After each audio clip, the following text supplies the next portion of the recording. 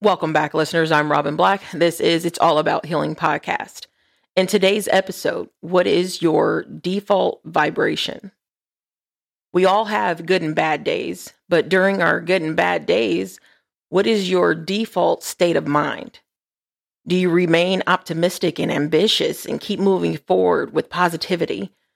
Or is your default state of mind to dwell in the past and say, this is just my life? This is always how it goes. I never win. I'm never going to find anyone. I'm just going to be broke and alone forever.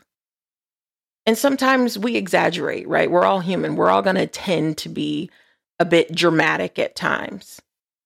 But we all have been there. We all have said that at some point in our life. I know I'm definitely guilty of it, especially when I was going through financial troubles.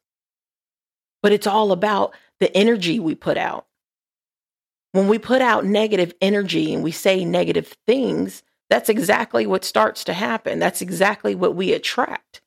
Have you ever heard anyone say they try so hard not to be like their mother or their father, if their mother or father, if they weren't the greatest influence in their life, but then they literally become them because it's the law of attraction.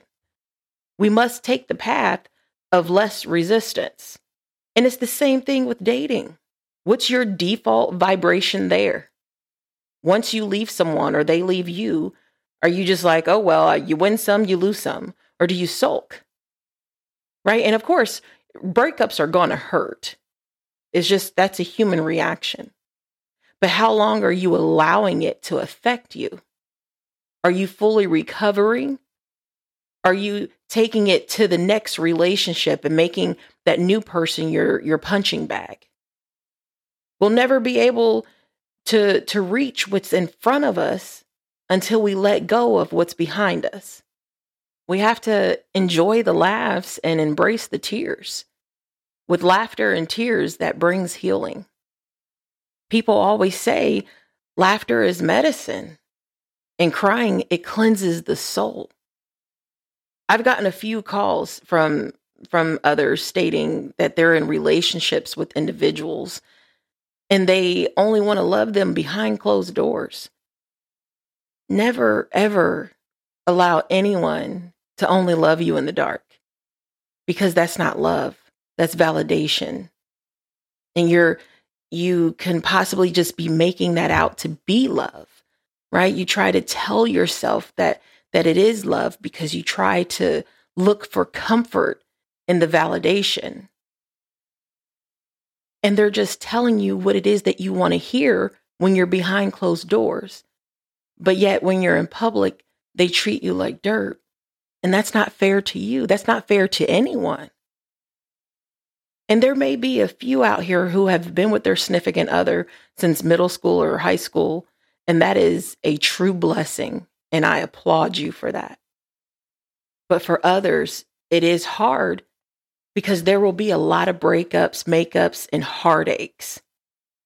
But through all of that, you learn to embrace it and you learn to not lose yourself, because it teaches us what we want or what we don't want in life or in someone else. It mainly teaches us how to love ourselves enough when to walk away when the time is right. And it also teaches us not to pour all of yourself into someone else. I was in the washroom the other day at work, and it's like it's a washroom and locker room combined. And this woman literally almost broke her neck trying to get to the phone. And I'm just like, I don't even think she finished showering, but it's just like, girl, it's not that deep. It's okay to let the phone go to voicemail.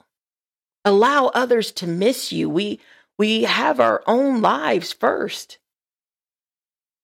If you're with someone who is that controlling, or you yourself are doing something like that on your own, that's having a codependent mindset. And that is one of the scariest state of minds anyone can be in, because you don't know who you are.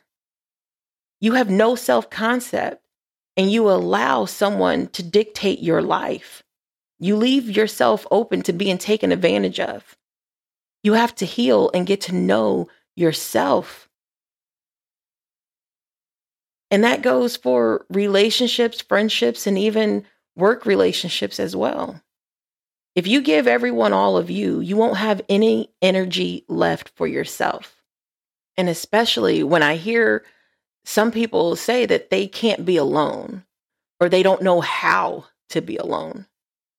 One of the hardest questions you may have to ask yourself sometimes is, if you don't want to be alone with you, why would anyone else want to be with you? And it may be hard to ask yourself that question because you probably won't like the answer. You should be able to enjoy your alone time and want to be alone at times. When we suffer, which at times we prolong our suffering based on what our default vibration is, but even though it may not feel like it, but we are healing through suffering. Suffering strengthens us.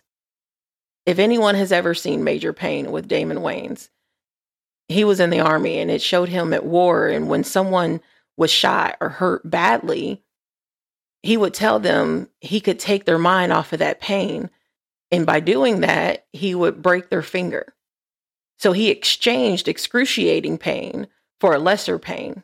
Although still painful, it was releasing the pain they originally felt. And it's the same with us.